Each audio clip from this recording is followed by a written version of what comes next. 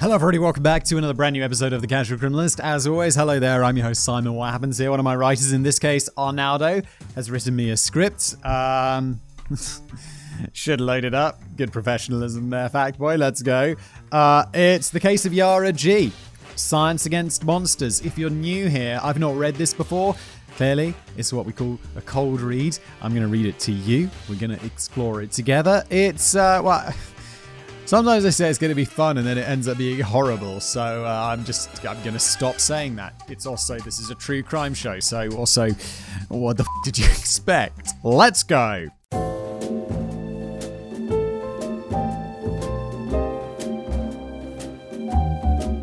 Hello everybody, my name is Yara and I'm in the 8th grade. I'm 13 years old. Oh no, don't do this to me.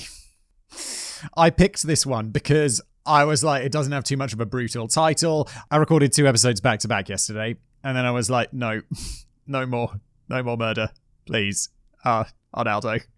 And I picked this one because it was like Science Against Monsters. This will be fun. And immediately we're into a 13-year-old girl. Please don't be the victim. And I'm a thin girl with brown eyes and rather long wavy hair. I love fashion, even though my clothes are not very fashionable. My favourite actor is Johnny Depp. My favourite movie is Step Up. I love pizza, fries, and sweets. My dream is to travel. This is how Yara, barely a teenager, introduced herself to her pen pals. I'm sure many of us can recognise in this description our own daughters, nieces, or younger sisters. Yeah, my kids are too young for this, but it is exactly the sort of thing you can imagine. It's the sort of thing you imagine writing about yourself when you're 13. It's like, what do you want to do? Travel around the world, eat sweets, pizza, love Step Up. I don't know what Step Up is, but it must be, the sort of movie a 13-year-old girl enjoys. Just out of childhood, on the brink of her teenage years, some photos of her taken a few weeks apart show us the endearing, almost goofy smile of a little girl with retainers. Clearly the smile of a girl who definitely loved sweets and had to be seen by a dentist once a month. Other photos show us a different Yara, a teenager, a young lady training for one of her beloved gymnastic competitions. Her gaze is focused, determined, projected towards a future made of discipline, success, and the travels she dreamed of. In a fair world. Oh, now do I know where you're going? Why do we have to do an episode about child murder? In a just world, nothing and no one should have come between a 13-year-old and her dreams. Yet far too often, life gets in the way. Many of us have had our aspirations dampened or quashed by those things, those people who made us roll our eyes as teenagers. Schools, bullies, lame parents, to name a few. Yara's dreams would be cut down by something far more sinister and insurmountable on a cold autumn morning. As Yara returned home from her gym on a cold autumn evening, a monster got in her way. The Vanishing.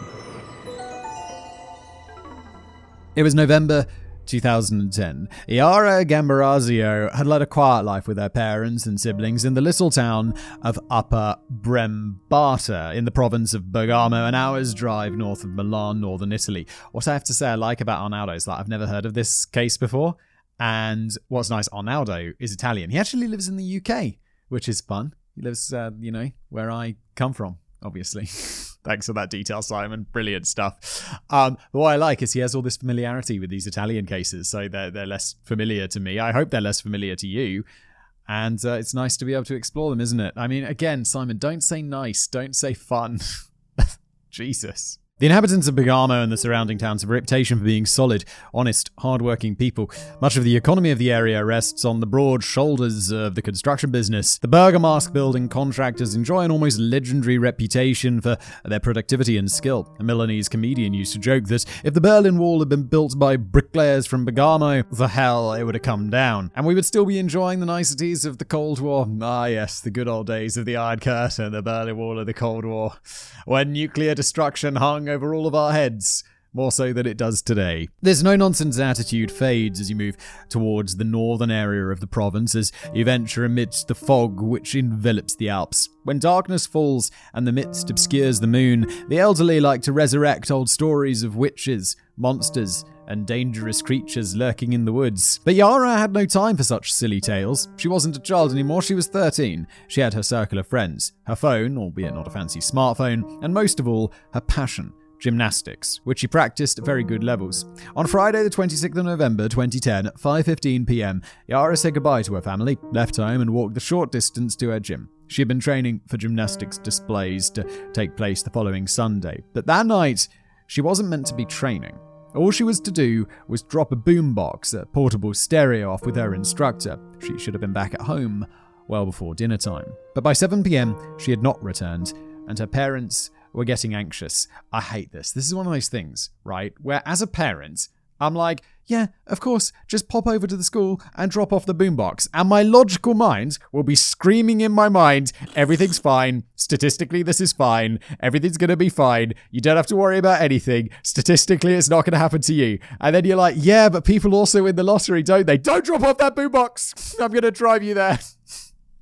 You know, and then it's like, then you shelter your kids. And it's like, oh my God. So what am I supposed to do? Like, not shelter my kids so they're more like balanced and normal, and risk them getting kidnapped by like pedophile murderers. And you're like, no, what am I supposed to do? At 7:11 p.m, Yara's mother, Maura, a schoolteacher, tried to ring her, but she only got voicemail. At 5:30, Yara's father, building surveyor Fulvio, went searching for her in the area around the gym. When he couldn't find her, at 8:30 p.m, he entered the local station of the Carabinieri. This is a police force similar to the French gendarmerie, particularly active and present in smaller centres and rural areas. Thanks, Arnaldo. It's brilliant. So you take the name of the Italian police. It's like, no, it's exactly like the French version. Assuming that, oh yeah, I'm super familiar with the French police more than the Italians.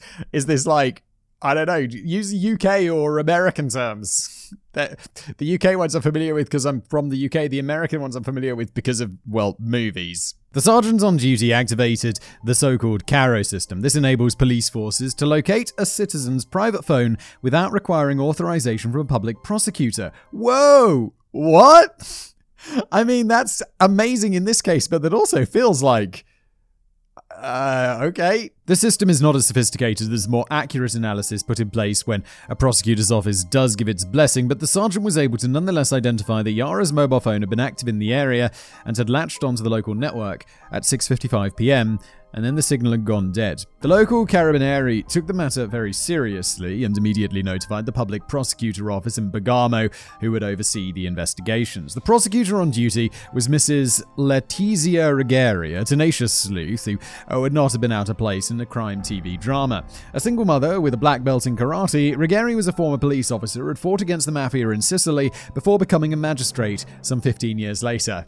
It's a fairly badass career right there. Within minutes of receiving the report, Ruggieri dispatched a joint team of Carabinieri and State Police to Brembate to investigate Yara's disappearance. I like this so far. Normally the police are like, oh! I mean, just not, I don't want to say normally the police. I don't know how overall the statistics bear it out, but casual criminalist, what do we expect? It's like, oh yeah, no, my 13-year-old daughter's gone missing. She went to drop off a boombox and she didn't come home. I would wait at least 3 days before we do something about that. 13 years old. She's probably just off on an adventure. What is it's fine? No, I like this. Good on you, police. Let's go. By questioning the staff of the gym and analysing mobile phone records, investigators put together a timeline of Yara's movements until she vanished. At 5:30 p.m, Yara had entered the gym, she handed over the stereo to her instructor, and then had sat down to watch a training session. At 6:25 p.m, Yara received a text message from a gymnast friend. At 6:45 p.m, Yara replied to the message, and sometime before 6:50, she was seen walking out of the gym. At 6:55, her mobile latched onto a local network cell, as confirmed by the sergeant, and then she vanished without leaving a trace. CCTV footage from the nearby bank and petrol station did not reveal anything of interest. Some eyewitnesses reported seeing two men just outside the gym standing next to a red car. Possibly, they'd been talking to Yara. As we know, eyewitness reports tend to be vague and unreliable. Therefore, investigators dismissed these sightings and focused on searching for clues at home. Yeah, I mean... This is the thing, it seems like obvious that that's the lead you should pursue, but eyewitness stuff is just... We sit on the show all the time. It's notoriously bad, and it doesn't seem to ever lead anywhere. But maybe just leave one cop on it, and I get the feeling, because Arnaldo brought it up, that maybe it's going to lead to something. Let's see. A search into Yara's personal life and habits did not reveal anything untoward. She was a good student, quite popular at school, although she spent more time with her friends at the gym.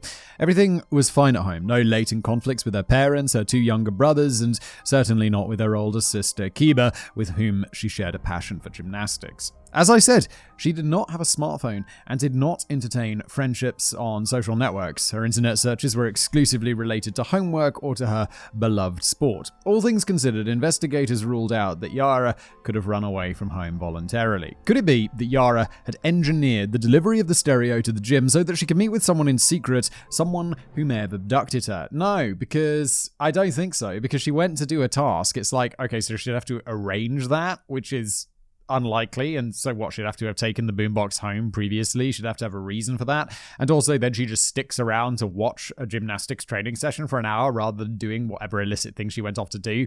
Seems extremely unlikely. Well, no. Initially it was her sister Kiba who she was due to take the boombox to the sports centre. Yara had volunteered to go on her behalf at the last minute. Totally. Prosecutor Ruggeri then called in the 2 often unsung heroes of police departments, tracker dogs, in this case, a local breed of Italian bloodhounds. With their slender bodies, comically long ears, and mournful eyes, these doggos may not appear as much of a threat to the underworld, but if I ever commit a crime, I hope not to find myself on the wrong end of their sniffing snouts. Yeah, this is one thing, like, sniffer dogs in movies is always like, oh no. Because I'm always like, in movies, right, the people always flee into the woods, and then they run, and then they run, and they run. I'd just be like, just hide. Just hide. But then they'll get the... Although if you're running... It depends who you're running away from. If you're running away from the police, then they're going to get those dogs, and those dogs are going to find you. You need to get in a car, like, or into a lake or some shit. How do people, like, escape sniffer dogs? Lakes and cars, right? Because you get in the car and then you drive away, and then you get out somewhere else and the trail's broken. And also by getting in a lake, I guess it washes off all your scents. Again, tips for criminals, you're welcome. I watched a lot of CSI. Like, my teenage years were just watching CSI Vegas. Like, that was the jam. That and Star Trek. And then the other one that wasn't as good, but it was a bit more silly. What was it? CSI Miami with David Caruso. Ow! And he puts on his sunglasses. Love that. Canine handlers placed objects belonging to Yara under their ultra-sensitive nostrils and then followed their searches, starting from the area around the gym. The expectation was for the hounds to head towards Yara's home, but instead, one of them, called Joker, nice detail there, Arnaldo, confidently dragged his human partner towards a construction site in the district of Mapello, some 4 kilometers to the west. Holy 4 kilometers on foot? Mrs. Ruggeri at this point authorized the wiretapping of hundreds of mobiles, which had been flagged as passing through Mapello on the day of the vanishing. That is sweeping. I don't know how I feel about all of this, because I'm like, generally, a kid has gone missing. We should be doing whatever is necessary to find this person. But just just listen to hundreds of people's private conversations. Feels a bit like, really? We should... It feels a bit... You've always got to balance that with that invasion of privacy, right? And that feels pretty intense. Investigators sifted through thousands of recorded conversations until a sinister sentence stood out. It had been spoken in Arabic language at the end of November. An interpreter translated this sentence as, "God forgive me, I didn't kill her." Oh my god. Okay, find that person. Bring him in. For God's sake, get them in. I guess this is the thing. Like, with those wiretappings of hundreds of things, what I'd be worried about is, like, not worried, because, you know, it's one of those things that you never is going to go to anything, but it's like, you know, someone who's definitely not me being like, hey, yeah, no, I would, you know, need a little bit more weed or whatever. And then it's like, the police are looking for a missing girl, and then they're listening to, like, someone buying drugs, and you're like, can the police do something with that? I hope that they'd just be like, no, let's find the missing girl and not worry about the dude who's buying some pot. The search continues. Was her a reference to Yara? And if he had indeed not killed her, could she be held captive somewhere in the province? The phone and the voice belonged to a Moroccan builder called Mohammed Fikri. When the police had stumbled upon this lead, it was the 5th of December, and Fikri was on a ship sailing to Tangiers. Italian authorities were able to intercept the boat nonetheless. Italian authorities, Go, go, go!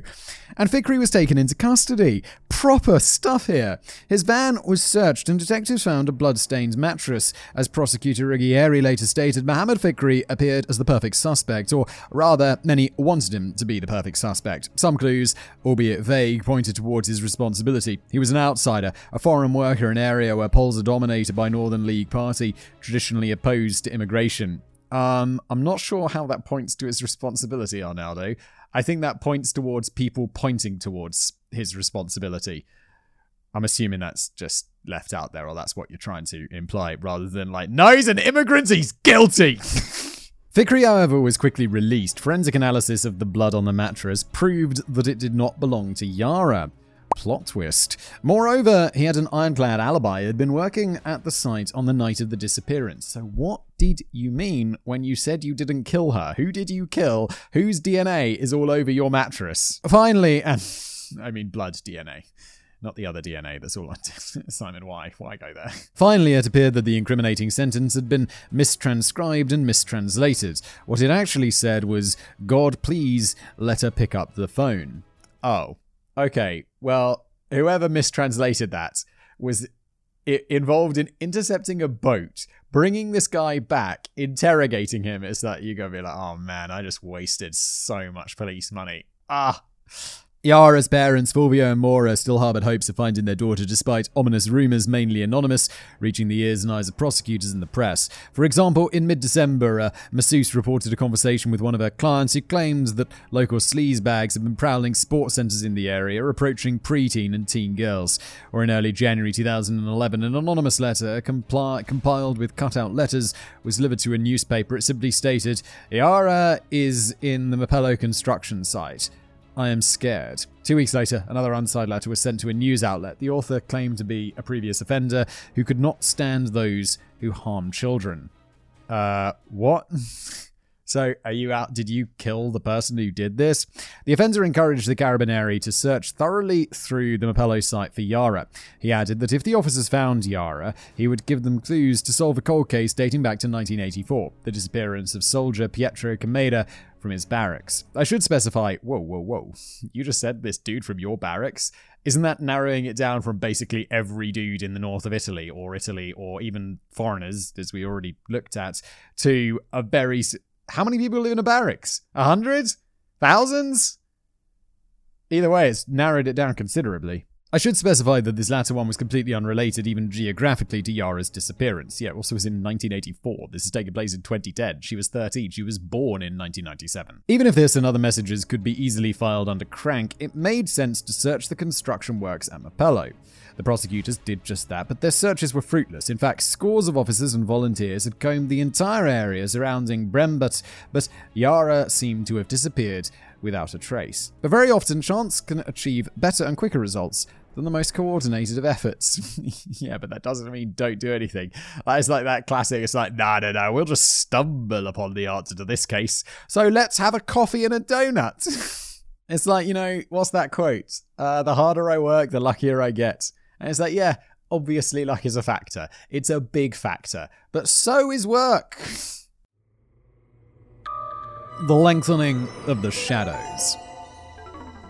Now, I'd like you to picture the drabbest of settings, the saddest landscape in the world. We are in a patch of unkempt scrubland covered in tall, wavy grass and thick bushes. All around us are unappealing industrial buildings of grey concrete. Further in the distant, the ever-present, ever-watching, ever-indifferent mass of the Alps reflects the dying light of the day. The sun is starting to set over this winter afternoon, 26th of February 2011. From above our heads comes a persistent, high-pitched drone, the whine of a giant mosquito. But this is Quinoolo, a village 10 kilometers south of Brembart.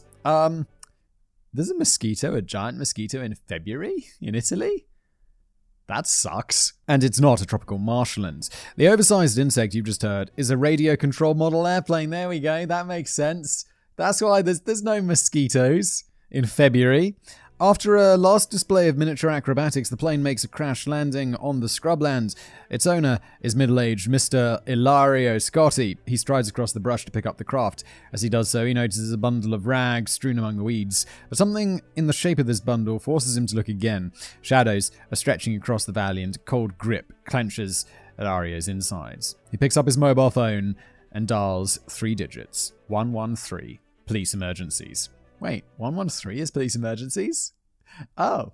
What is it? It's, oh God, I can't remember the emergency number in my own country. Oh, 158 is the police, but 112 rather than 113 is the European, like, you can dial that anywhere in Europe and you'll be put through.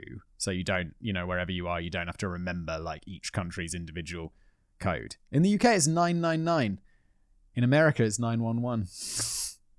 What a fascinating tangent, Simon. Thanks for all of this. In a kinder, fairer world, Mr. Scotty would have called the police only to report a bad case of fly tipping. But on that afternoon, 26th of February 2011, exactly 3 months after Yara's disappearance, the amateur aviator uttered 6 words we all hope will never have to speak. I found a dead body. Later that afternoon, lead prosecutor Letizia Ruggieri received a phone call from the police notifying her that a body had been found in Kinialo. Whatever hope was left inside the Gambarasios was shattered by an early inspection of the body. It belonged to a teenage girl, and although her features were unrecognizable, the clothes and orthodontic braces were unquestionably Yara's. The scrublands area in Kinialo had been previously searched by police and volunteers, and it was frequented day and night by joggers, dog walkers, and patrons of a nearby dance club, the Quicklands. And yet the tall, unkempt tangle of thorny bushes had concealed Yara's body from everyone's sight until chance had decided that Mr. Scotty's plane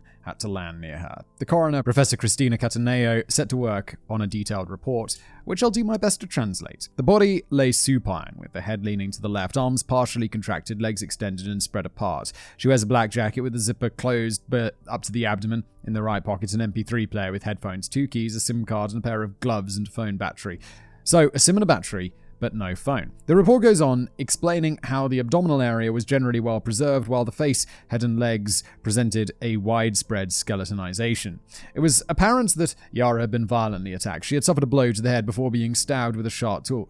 She had cuts on her neck, wrists, thorax, back, and right leg. Further small cuts on the cuffs of her jacket suggested that Yara the Brave had tried to fight off her attacker. The report also mentioned further cuts on her leggings and underwear. Her bra had been unhooked. All clues which, unfortunately in these cases, may suggest the ultimate revolting violence that could be perpetrated against a child. Professor Cataneo, however, confirms that even though an assault may have been attempted, Yara had been spared that additional torture. Cataneo also confirmed that Yara had died where she had been found. One of her hands, in fact, clutched a nearby tuft of grass shortly before dying. But something that Cataneo could not conclusively confirm was the cause of death, as the numerous wounds appeared too superficial to have caused any fatal blood loss. The coroner's suggestion was that poor Yara had first suffered a massive shock due to the blow to the head and the stab wounds. She had then been left in the Kinialo field, where she'd quickly succumbed to exposure in the freezing November evening. Based on the contents of her stomach, time of death was estimated to be around 10 p.m. on the 26th of November. If you allow me to interpret the medical report, Yara had died of fear and of cold, stranded among the thorns.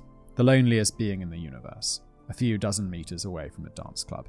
A flame fading away, unseen.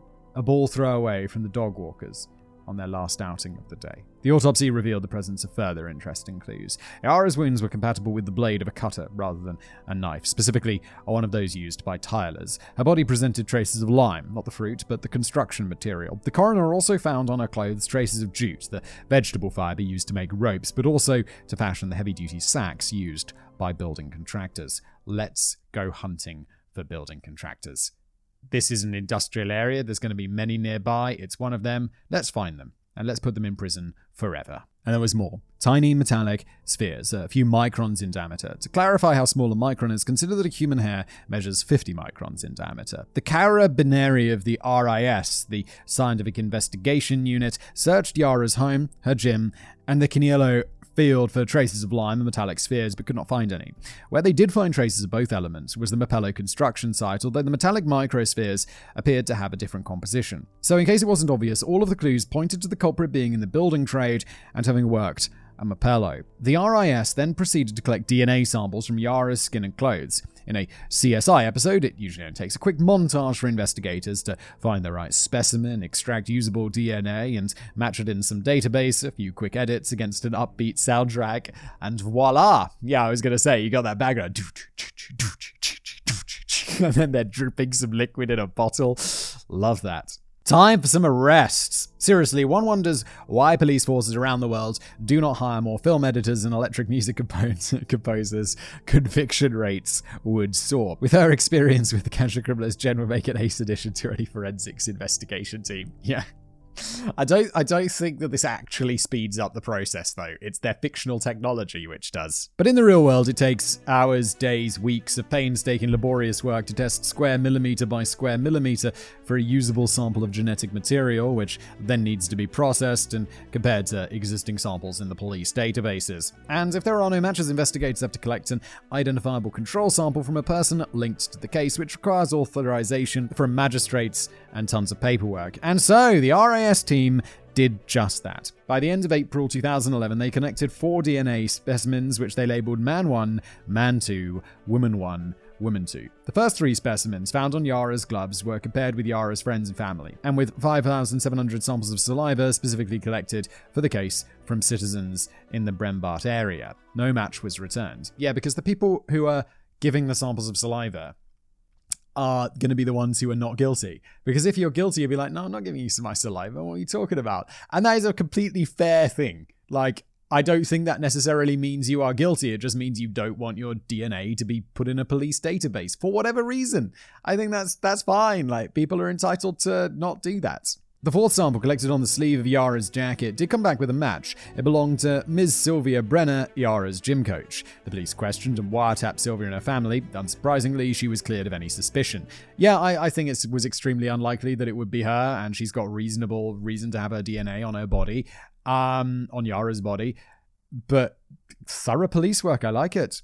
In May 2011, the RIS scored another potential breakthrough. They found another usable sample, this time belonging to a man on Yara's underpants. While it was normal to find DNA specimens on a victim's gloves or jacket, it was way more significant to identify traces on a victim's underwear. Prosecutors thought that they had a very, very promising lead on their hands, and this unknown sample and his owner was identified as Unknown Male 1.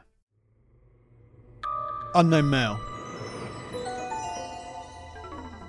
What followed was Italy's and probably Europe's largest scale collection of DNA samples in the context of criminal investigation. Prosecutor Ruggieri mobilized both police forces at her disposal. The Carabinieri tracked phone records identifying all mobile phone users, which had moved from Brembant to Chignillo on the 26th of November 2010. The list of users was handed over to the state police, who tracked them down and collected DNA samples. By the end of the investigation, forensic technicians would sample some 30,000 citizens. But by early 2011, a match had not been found yet. Next, Ruggieri sent her sleuths to the Quicksands, the dance club close to where Yara had been found. The club had been linked to a violent death back in January.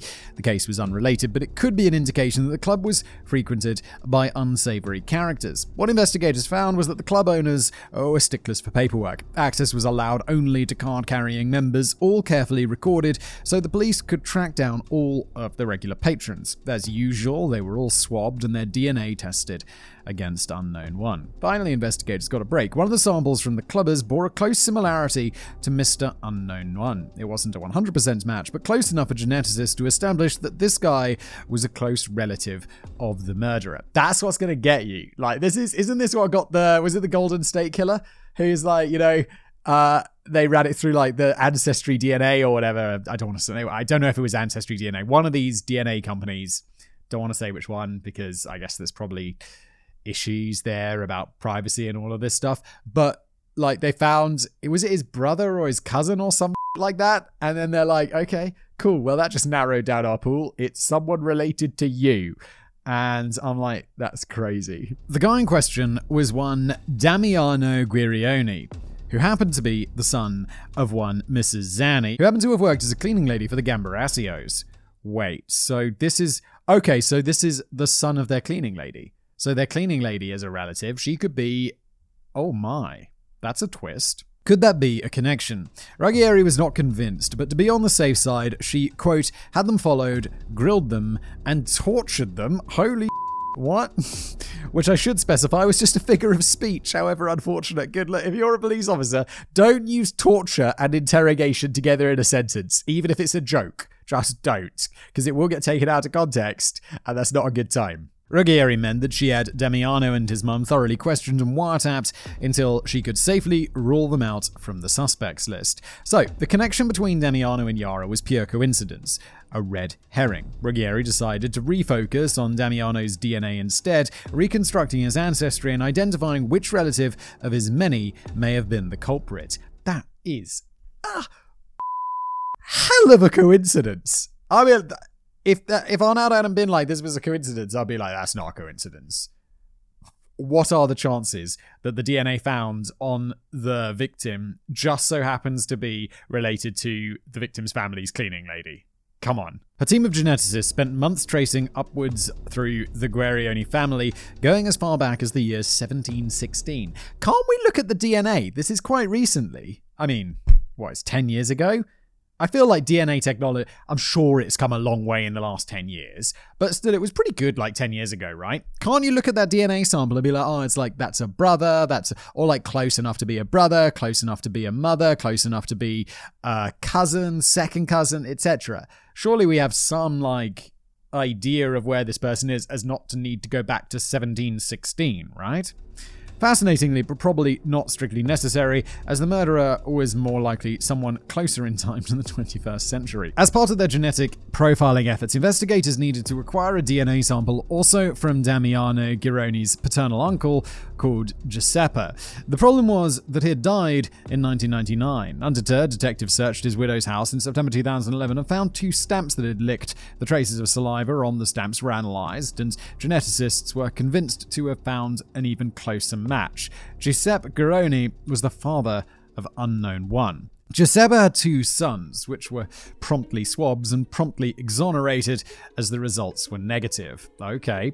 So, was that another dead end? Maybe for another prosecutor, but not for Ruggieri. She wondered, could it be that unknown one was Giuseppe's illegitimate son? Yes, possible. Another possibility would be that he has a identical twin. The father has an identical twin who has his own son, separated at birth, maybe, adopted, maybe, something like that. Identical twin knocking around out there, perhaps. Is that just way too speculative and unlikely? I don't know. Illegitimate son's probably more likely, isn't it? Yeah, it is. Because there's lots of illegitimate children, but not so many identical twins. She launched an investigation within the investigation. Her teams on the ground now had to locate a woman, presumably rather elderly, who had had an affair with a man who had been dead for 12 years. Investigators learned that since the 1960s, Giuseppe had taken annual trips to a spa resort south of Milan without his wife. Could a furtive romance amongst the springs sprung this elusive offspring? In early 2012, detectives sifted through the spa records, shortlisting all single women who had stayed at the resort while Giuseppe was there. In parallel, they visited orphanages, hospices, and homes for fallen women, i.e. single mothers, looking for any trace of Giuseppe's lover. They didn't call it fallen women in 2012, did they, Italy? Come on. After exhausting all leads, they realized that they had been working under the assumption that unknown number 1 had been conceived by a woman who was single at the time. But what if Giuseppe's mistress was married too? What if she had raised unknown 1 as the legitimate child of her husband? When word got out, the police and Carabinieri were looking for evidence of an extramarital affair. Local newspapers were flooded by anonymous letters claiming that so-and-so was not really the son of such-and-such, and that this guy and that were cuckolds and their wives were, let's just say, very open and friendly. Oh my god, there's going to be way too much stuff to go through because it's like every small town rumor is just going to fly into that police station. Now that the gossip floodgates had been opened, it was time for a good old-fashioned investigator to enter the fray and sift through the dirt for any golden nuggets of information. This was Giovanni Moserino. He was a warrant officer with the Carabinieri and right-hand man to prosecutor Ruggieri. At this stage, the investigation dragged on for months as Giovanni questioned every friend, colleague, or acquaintance of the late Giuseppe Gironi. He learned that Giuseppe had been a bus driver for a local public transport company, and as such had driven hundreds of young women to and from textile factories in the area. Plenty of opportunities for affairs then. In fact, 2 of Giuseppe's colleagues confirmed that he had a reputation for being something of a womanizer, or as they described him, a man with a capital M. I assume in Italian. In March 2013, one of the colleagues reported to Officer Mosarino that Giuseppe had indeed gotten pregnant, a young married lady, but he did not know her name. It wasn't until June 2014 that a source whose identity was protected by Officer Mosarino came forward and revealed who could have been the mother of unknown one. She had indeed been a textile worker traveling on Giuseppe's bus. More importantly, she had also been his neighbor. Her name was Esther Azufi. Known male. Esther had married in 1966, aged just 19, with Mr. Gianni Bassetti. The two had been neighbours of Giuseppe while living in Ponteselva, a village some 50 kilometres north of Brembat. It appeared that the Bassettis were an ill-matched couple. She was pretty outgoing and unconventional. He was much colder and a more introverted character as a result of suffering from psoriasis, arthritis, and depression. It was therefore realistic that Esther may have pursued extramarital affairs. Following the lead uncovered by Warrant Officer Mosarino, Gary's team realised that they'd already acquired Esther's DNA back in July 2012 as part of their blanket collection campaign, and the DNA had already been cross-checked with the unknown one sample, but the test had been returned negative. It could have ended there, but Rigeri's geneticist double-checked the initial test and realised that there had been a mistake. It turns out that the sample belonging to unknown one was not entirely clean. It had been contaminated with some of Yara's genetic material. Back in 2012, Esther's DNA had been compared to mitochondrial DNA present with the unknown one sample. This is the standard practice when comparing female to male samples, as mitochondria are normally inherited from their mother. But due to the contamination, Esther's material had been compared to Yara's mitochondrial DNA, hence the test had returned negative. Okay, I have to say I'm a little bit lost with that, but for some reason they tested this woman's Esther, who was the wife of the... So Esther was the wife of the dude who was she got pregnant while having an affair. And then they tested her DNA previously, but it was not a match. But then they realized there was a mistake, so they're testing her DNA again, and that's where we are now. The comparison was run again, and this time geneticists working under Dr. Emiliano Godina found that yes, Esther was the mother of unknown male number one. Okay, looking into Esther's background, Rigeri and Mosarino found that she and her husband had left their hometown of Ponteselva in 1970. Shortly afterwards, Esther had given birth to twins, a boy and a girl. The twins had been raised by Esther and her husband Gianni as their own, but of course the biological father was the philandering Giuseppe Garioni. Prosecutors now focused their investigation on the male twin, obviously. His name was Massimo Giuseppe Bassetti. Please note the middle name, Giuseppe. Okay. Back in 2014, Massimo Bassetti was age 44. He was a married man with 3 children who loved to party and sported a fashionable goatee and a tan complexion. But what mattered to the police were 2 details. He was a builder by trade, and he lived in Mapello, near the site where Joker the Bloodhound had followed the trail 4 years prior. Rigeri now had to take the final step to confirm that Bassetti was indeed her unknown number one. So, that's a lot of information. They found Esther. They tested her again because there was a mistake. It turns out that she is the mother of the person who left the DNA on Yara. They found who that person is, the son, illegitimate son, who's living his life. He works at the construction site, and there were all the that trace evidence on Yara that tie it to construction. So it seems very likely that it's going to be him. They've got to get a sample from him to confirm it, right? So they got to arrest this dude. Let's go. And to do so, she had to acquire a sample of Bassetti's DNA without alarming him. So she devised a cunning trap. Why can't we alarm him? Go arrest him. FBI, open up. Get him in the van. Get him to the police station. Swab his cheek and run that DNA. You'll find it matches. And then you prosecute him and send him to prison for the rest of his life. Easy. Why do we need to keep it quiet? What's he going to do? Run away? Maybe he'd run away. Yeah, you should probably try and run away. But also, does running away work? Like, this guy's just a regular dude. How far are you going to get before the police are like, mate, get in the van? On June the 15th, 2014, her officers set up a fake roadblock pretending to be spot-checking drivers. They pulled over Bassetti's car and asked him to test for alcohol consumption levels with a breathalyzer. The man complied. Of course, officer. Well, thank you, sir. Would you mind breathing into this mouth, please? So blast and tarnation. Would you believe that my breathalyzer machine's not working properly today?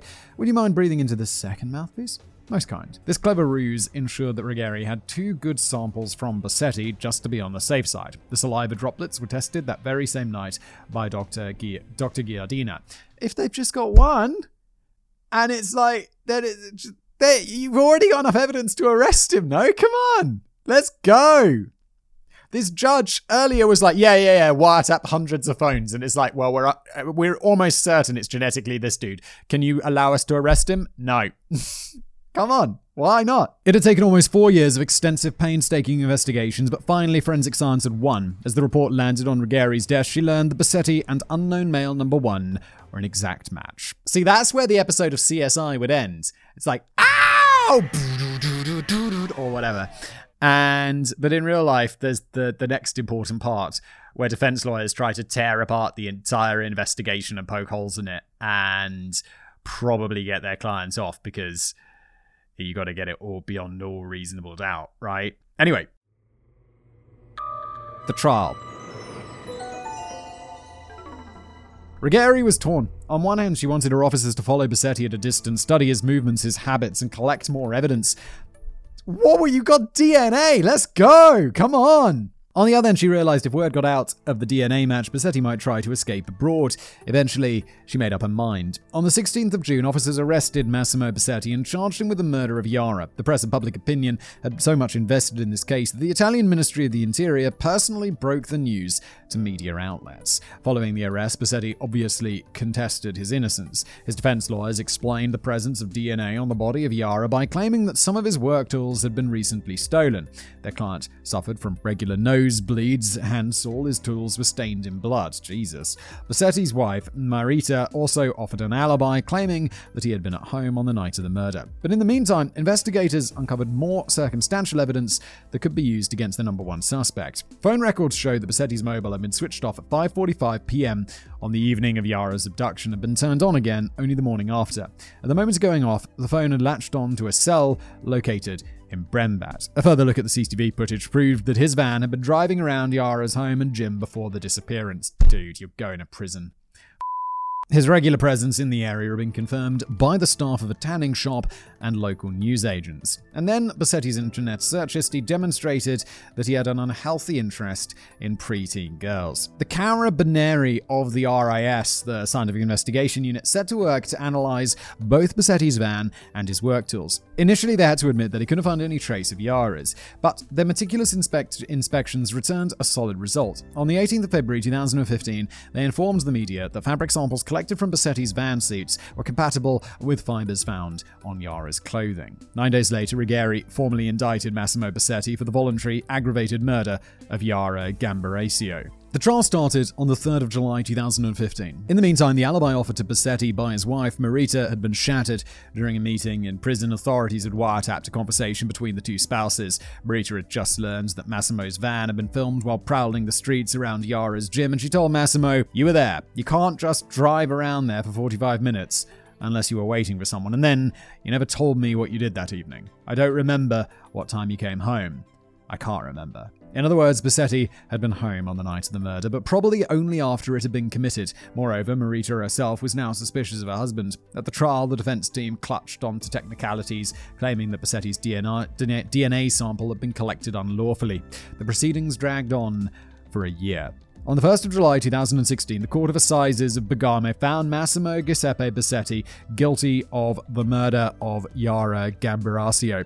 The motive was described as an attempted approach of sexual nature, which had escalated into deadly violence. Bassetti was sentenced to life in prison. Excellent news. And let us just hope that life in prison for a sentence like this means life. Not like, oh, well, yeah, it is 20 years, but with good behavior, the prisons are really full. You could be out in 12. Maybe 10. And it's like, that is not right. That is not right. This guy needs to be in prison forever until he dies. The Italian judiciary system allows for defendants to appeal one last time, and Bassetti's lawyers did just that. The basis for their case was that prosecutors had mishandled the genetic material on Yara's clothes, the sample labeled Unknown Male 1. They went as far as claiming that it was all a conspiracy plotted by prosecutors to force a match to Bassetti's DNA. In October 2018, the Court of Cassation dismissed the idea of a conspiracy as a conjecture worthy of science fiction. Yeah, when your defense lawyers are spinning a conspiracy, it's like, yeah. That was the final rap of the gavel, which sealed Bassetti's fate. Conclusion. Yara was buried in the local cemetery, just across the road from her gym, resting between the graves of her grandparents. During the duration of the inquiry and subsequent trial, Yara's parents maintained a very low profile, preferring dignified silence to outward manifestations of grief. After the initial sentence in 2016, her mother, Maura, released a very simple statement to the press. Now we know who did it, although we are conscious that nobody can give us Yara back. This is, of course, true. Even when justice is served, it can't erase the injustice of outliving your child. But as the father of a 13-year-old girl myself, I like to think that at very least the outcome of this investigation may deter future monsters from preying on other Yaras. Yeah, that's Arnaldo with the 13-year-old. Mine is 2.5 and half. So, yeah, I mean, this is it. That DNA is going to get you. And whether it's a huge collection effort like this, and now all those samples are on the record, so it's going to be it's going to be easier the next time. And don't forget, all of those, DNA, ancestry websites, they're out there every day processing, tens of thousands, hundreds of thousands of samples and adding people to a big database that when a crime like this is committed, some judge is going to be like, yeah, you're going to need to give us those samples. And your third cousin is going to be on there, and they're going to narrow that pool of suspects down from hundreds of thousands or millions to like 12. And then they're going to come for you, and then they're going to arrest you, and they're going to put you in prison forever or put a needle in your arm. So just bear that in mind, criminals, all right? And I may have a too optimistic view of my country's institutions, but I'm hopeful that when a state decides to invest to deploy the full might of its resources, and especially the best that science has to offer, then there is nowhere left for monsters to hide. Yeah, unfortunately, monsters, despite all of this, do successfully hide, but less and less so because of this fascinating thing called DNA. Let's go. Lock them up. Dismembered appendix. Back in 2013, investigative journalist Roberto Saviano issued some claims linking Yara's case to organized crime. It wouldn't be a casual criminalist set in Italy if we didn't mention organized crime, would it? Saviano achieved notoriety with his non-fiction book Gomorrah, an inquest into the crimes and dealings of the Camorra, mafia's equivalent for Naples. His book spawned 2 successful pieces of fiction, a film and TV series also called Gomorrah. Saviano's inquiries have proved invaluable to prosecutors in their fight against the Camorra, so much so that the journalist is in the syndicate's permanent hit list and lives under police protection. That's why being a journalist sucks. Like I always said, I don't want to be a journalist. I got no interest in that because I don't want to live my life in fear that some dude is going to come up to me while I'm having like dinner somewhere and just like just double tap me with a silencer in the back like in the movies because you did some investigation that you shouldn't have done. That. I'm way too much of a coward. According to Saviano, Yara's father, Fulvio, had been working for Lopav, a construction company managed by a family involved in drug trafficking. Saviano claimed that Fulvio Gambricio had testified against said family, which had retaliated by murdering his daughter. There was also a curious coincidence. Do you remember Joker the Bloodhound, who had taken the police to the construction site in Mapello? Well, that site was managed by the Lopav company. However, this line of inquiry had been abandoned in 2014 when Mr. Gambricio himself declared that he had actually never testified against his former employers. In November 2016, Saviano resurrected his theory in an interview with the Weekly magazine, stating that he found it disturbing the prosecutors had not investigated the Lopav angle. Sure, as far as alternative theories go, Saviano's had some legs to stand on, but the subsequent appeal trials and plenty of forensic evidence confirmed the culpability of Bassetti. I almost don't want to say it because it's scary, but that doesn't mean they weren't in you could tie this together. Mafia, scary organizations, they don't always get their own hands dirty, do they? So, and more than one person can be guilty of a single murder. Let's just leave it at that, shall we? Jesus. Ending this episode there. Thank you, Arnaldo. Thank you, Jen, who edits this. Did I thank her at the beginning? I'm not sure. Well, thank you, Jen. And I'll see you next time. Leave a review if you fancy it, if you're listening as a podcast. That would be grand. Thanks, and I'll see you next time.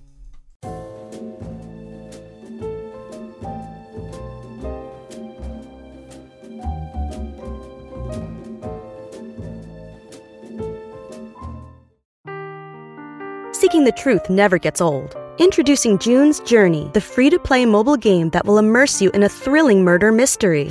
Join June Parker as she uncovers hidden objects and clues to solve her sister's death in a beautifully illustrated world set in the Roaring '20s.